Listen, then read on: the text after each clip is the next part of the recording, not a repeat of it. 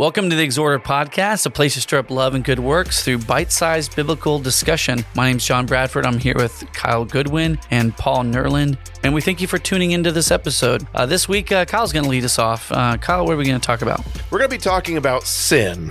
I know that's kind of a heavy topic to discuss, but it's something we can all relate to, right? Have you sinned? Or do you sin, I guess, is maybe the question to ask. Who's going to answer no to that question? No, I don't sin. Try not to.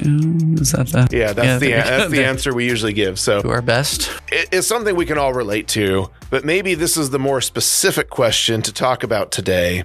How do you respond when someone calls you on it? How do you react when someone tells you you're sinning or even suggests that you may be sinning? What's the typical response? Is to get defensive, right? Yeah. You ever been in that situation where someone's called you out on something and you know they're right, but you're not gonna admit to it? Yeah, and I don't know if it's always being called out on sin, but definitely calling out on faults. I think that happens in marriage a lot. Being called out on something that you don't think you do. But yeah, I think sin would be about the same. It's this kind of, you're not really seeing yourself, the way that other people see you. So sometimes it's hard to see your own faults and your own sin. I think we get a false sense of ourselves by factors that have nothing to do with sin in our life.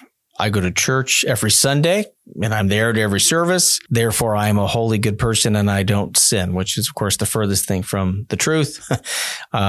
We are sinners and that's why we're Christians. And so a lot of times I think it's easy to separate ourselves from reality of the sin that might be in our life because, well, I went to church on Sunday, so I feel better. And I kind of remove that from my mind. Yeah, and there's that part where you subconsciously measure yourself up to other people. Like, they don't come, I come, that type of thing. Obviously I'm doing. And what you're doing is trying to rationalize your sins. You're making excuses. And so that's kind of the point I want to make today is we did an episode on excuses for evangelism, what excuses we give when God calls us into work or into service. What excuses do we make to try and get out of that calling? Well, we make excuses with sin too. We try and minimize the consequences of sin. Now, sin is a really bad thing. It's something universal that we all understand and all have an experiential knowledge of. But sometimes we just don't think it's as bad, or we talk ourselves out of the consequences of it. Isaiah 59 says that in verse 2, your iniquities have separated you from your God, and your sins have hidden his face from you, so that he will not hear. Sin has real consequence. It destroys the connection you have with your Creator. It creates a separation, and it destroys relationships with other people. It's very true in marriage. It's very true in families. It's very true in your circle of friends, that when you transgress and do something wrong, there are consequences, real consequences. So why is it that when someone calls us out on a sin or a perceived sin, why do we get defensive? Shouldn't we be grateful? I mean, if we're just thinking rationally, you'd think you'd be grateful. If sin has those real consequences and causes real damage, I should be glad when someone tells me that I might not be aware that I'm sinning. But instead, the natural inclination for most of us, maybe even all of us, is to get a little defensive. I think it's a human thing to have this weird relationship with shame. We don't always deal with shame very well. We feel it, but we hide it. And I don't know why we act like we're unique. Everyone else goes through this, but I think especially men, when it comes into feelings and things like this and feeling less than, we don't really share our faults. We feel like we're kind of measured by peers and by people based upon those faults. And so don't get into sharing our faults because that's a future episode in the not so distant future. We're talking about when someone confronts us on sin and our defensiveness, but you're absolutely right. You could almost make an argument that this is baked into human nature, especially when you look at Adam and Eve. You look at all the excuses they made. The very first sin, and Adam says, oh, no, it's that woman you gave me. She's the one that had me eat the fruit. He's blaming God for giving her the woman, and he's blaming Eve, and he's not owning up to it. And where do you find Adam and Eve? When God goes to the garden to confront them, where are they? Hiding. They're hiding. And they've made very crude garments out of leaves to try and cover their shame. And so it's mankind's nature, you could almost argue, to try and make a covering and hide away when we sin. And God wants us to make that clear. And confess it, to expose sin rather than do what seems natural to us and hide it away and bury it and pretend like it never happened. So I want to talk for the rest of our episode today. I want to talk about a classic example of someone who made excuses for their sins, and that's King Saul. We're going to start in 1 Samuel chapter 13 and just look at a couple of examples and analyze the excuses that Saul made so we don't make the same excuses ourselves, or at least so we can recognize when we're making some of these same excuses for ourselves. Now, in 1 Samuel chapter 13, as was very common in Saul's day, the Philistines are lining up to fight against Israel. They've got all their chariots, all their soldiers, and everyone's afraid. And so it says in 1 Samuel chapter 13, in verse 7, that some of the Hebrews crossed over the Jordan to the land of Gad and Gilead. As for Saul, he was still in Gilgal, and all the people followed him, trembling. So Saul can tell that his people's courage is failing. They're lining up against a superior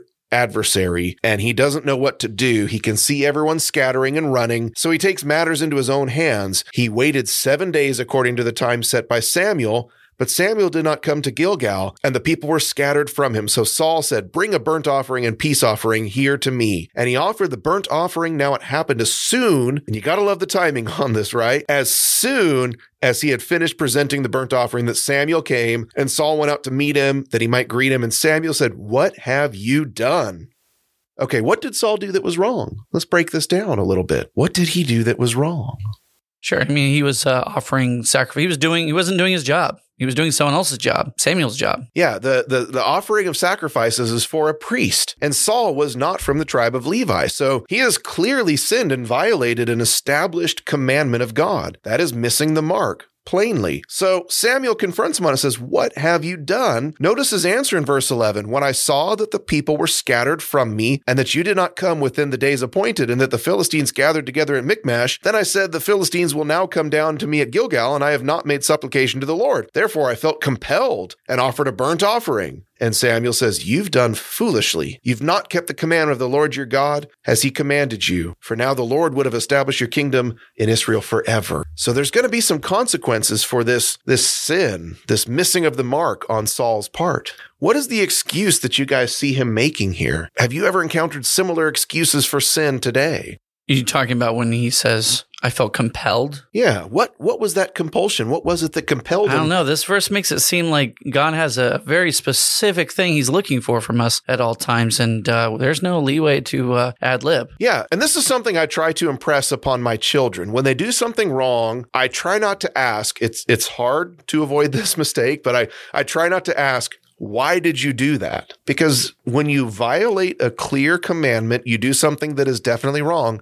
Is there a good answer to that question? Why did you do this? And if you tell that to your children, "Why did you do this?" then they're going to start thinking for an answer, and you're just training them to start rationalizing something that's wrong. The better question, like Samuel, is, "What have you done?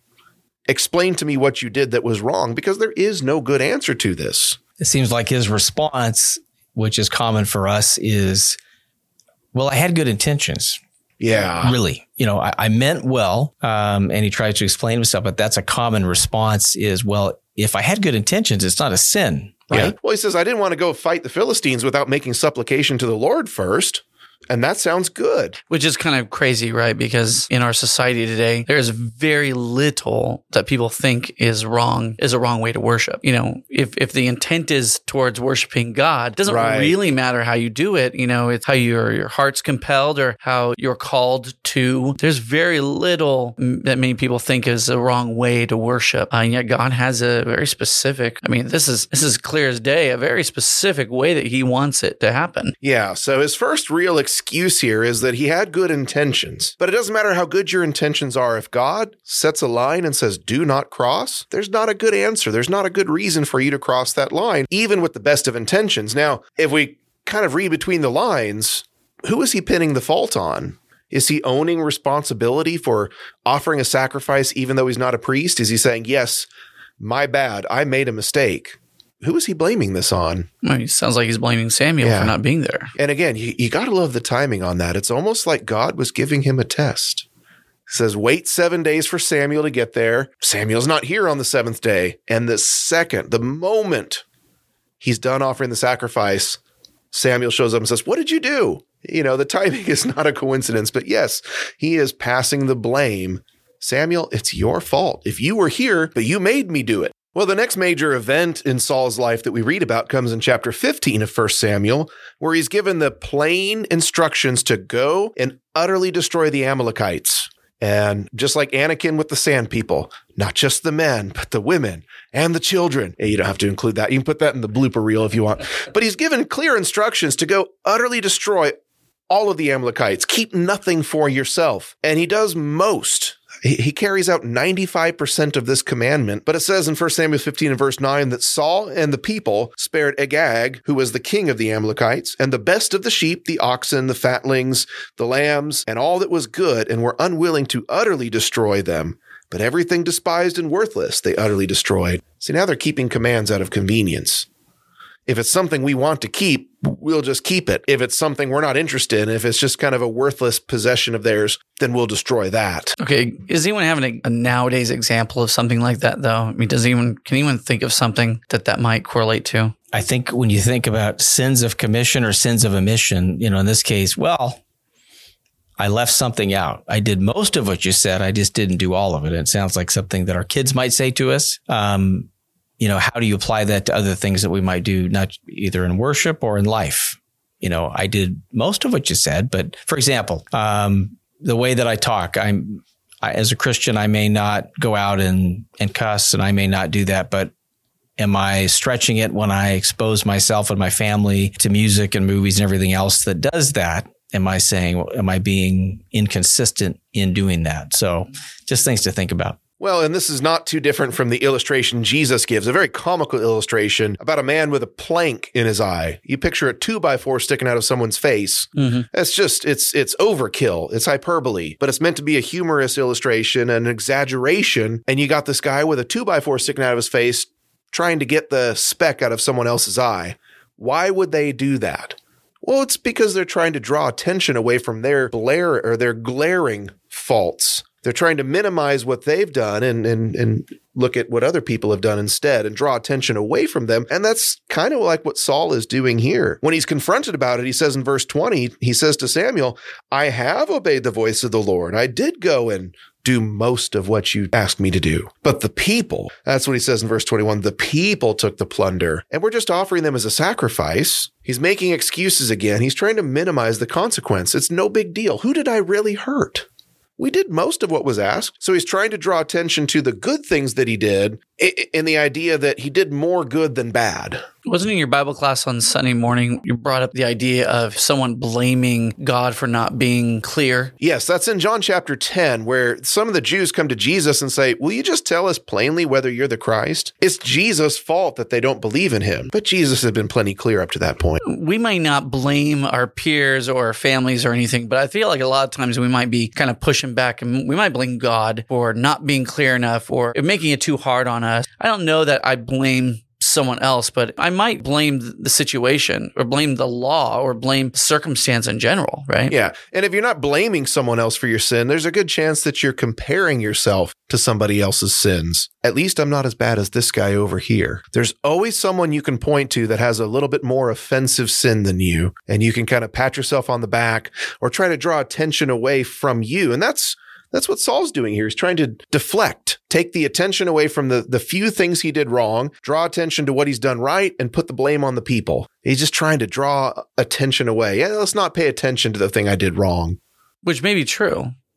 There's probably people who sin more than you. But what a negative outlook that is, rather than seeing this positive opportunity of atonement for your sin. I mean, what a glaring missed opportunity to see it as something you need to run from rather than something that you can praise God for giving you, which is a way out by just owning up to it. Well, and really the heart of the matter with Saul is, you see in verse 24, when Samuel tells him the kingdom is going to be torn away from you. It's not going to go to your son. It's going to go to someone else. It's going to go to someone that will obey the voice of God, which you have proven you do not do, or you're incapable of doing. And Saul, it says in verse 24 that Saul said, I have sinned, for I have transgressed the commandment of the Lord. You're thinking, good. He's learning his lesson. It's getting through to him. But then you read on in your words, because I feared the people and obeyed their voice. Okay, Saul, You were so close, but then he had to turn it back to the people. And then he says in verse 25, now therefore, please pardon my sin and return with me that I may worship the Lord. See, this is a classic sign of someone that doesn't feel the consequence of their sin, that doesn't understand that sin is wrong, not just because people look at you different or because there's an immediate consequence. It's wrong because it's an offense to God. And here's a classic sign of someone that misses that when they want to fast forward through it to the point where let's just go back to how things were. Just pardon my sin. Let's fast forward through all this. I don't want to go through the grief. I don't want to go through the sorrow of this. Let's just fast forward and just come worship with me. Let's just move on from this. Do you both think there's a connection here? In this example, you've got Saul, who is somebody that the people would have looked to and thought, hey, this person should have a good relationship with God. His public persona should be, God put him in this position. Could the same be true of a Christian today? Hey, somebody who's been in the church for a long time, or maybe, people look to that person and think, well, that person should be a good person. And therefore, in our minds, we almost get this mentality, well, I can't admit that I sinned or I was wrong because it's expected that I would be of this level. And sometimes, especially those that have been, quote, in the church or raised in the church all their lives, haven't heard much discussion about sin in other people's lives. And so it almost becomes the culture to not embrace that for themselves. Right. Well, and when we read about Saul being anointed as king, it tells us that he was head and shoulders taller than anyone else. So he looked like this massive, tall leader figure. He was a valiant warrior. And it says that he came from a powerful family. His father had a good name. So he checked every box and he looked that part. So you're absolutely right about that. Thinking practical example here too, where, okay, we have a preacher, we have a deacon, we have an elder, right? And so if you're a man, I heard that joke one time. We were in a boat. But you think of a man who either wants to be or is one of those positions, and how will it look? Or Bible class teacher, how would it look if you were seen as a sinner? I think that's where we fall short as a group of God's people, and where we lose out on. We had another podcast where we're talking about grace, where we've created this environment that people can't be true to who they are because they're afraid of getting canceled, right? Or they're afraid of getting judged by people, and maybe they're not now, in some people's eyes, worthy of that position or worthy of an opportunity to be in that position someday. Right. Well, and that's where I want to go in a future episode about how do we create a culture, an atmosphere, or an environment where people feel like they can confess their sins, where they can unburden, unlike Adam and Eve who hid their sins, and every one of us since then has done the same thing when we should be exposing our sin, getting that guilt away, and restoring that fellowship with God and with our brothers and sisters. So how do we create that culture and how do we create that environment? That's a future episode. Well, we can see a lot of excuses that Saul made and how we tend to make some of the same excuses today. But by contrast, we look at the person he was replaced with, and that's David. Acts chapter 13 and verse 22 says he was a man after God's own heart. Now, we know what David's sins were. He made a census of the people because of his pride. He committed adultery with Bathsheba and arranged to have her husband killed and cover it up. And that just seems worse than Saul's sins, doesn't it?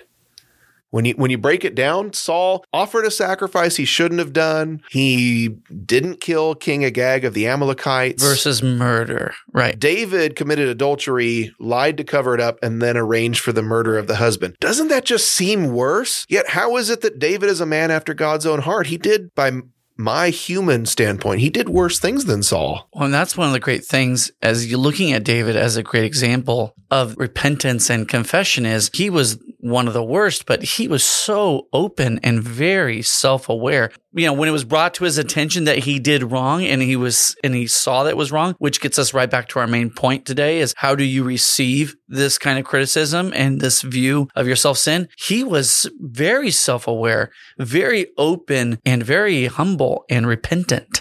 I know where when you're saying that, you're thinking probably of Psalm 51 and just, what he said, for I know my transgressions and my sin is ever before me. Against you only have I sinned. He had an awareness and certainly a godly sorrow and repentance. And I say that would be the difference with David that you just didn't really see with Saul. You get the feeling with Saul that he was more upset he was caught than the fact that he'd sinned against God. With David, it reminds me of the story I heard about two preachers. There was a preacher who preached a sermon. There was a visitor there on a Sunday morning. The visitor heard the sermon. He stormed out angry, saying, "I'll never come back." But he came back the next week anyway. But it was a different preacher, preached almost the same sermon on the same text.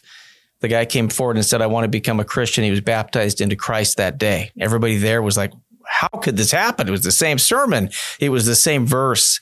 And so they asked him afterwards, what was the difference? He said, that guy who preached last Sunday preached like I sinned and I was going to hell, and almost like he was happy about it. The guy that preached this Sunday preached like I sinned, and if I didn't go to heaven, that it was going to break his heart. And I think the same is true with our response to sin. With David, when he confessed his sin, I think his heart was broken that he had disappointed God. And that is really the main difference between Saul and David. Even if you compare the severity, the apparent severity of their sins, Saul never really recognized that. You almost feel like Saul was just saying, what did I do that was so bad? You could hear Saul rationalizing and making excuses, but David, he felt the weight of his sins. He understood that it destroyed that fellowship he had with God, and he grieved over his sins. Well, what about you guys at home? Do you make excuses when someone confronts you or challenges you about some of your behavior, or perhaps suggests that you have erred or sinned in some way? Do you immediately get defensive?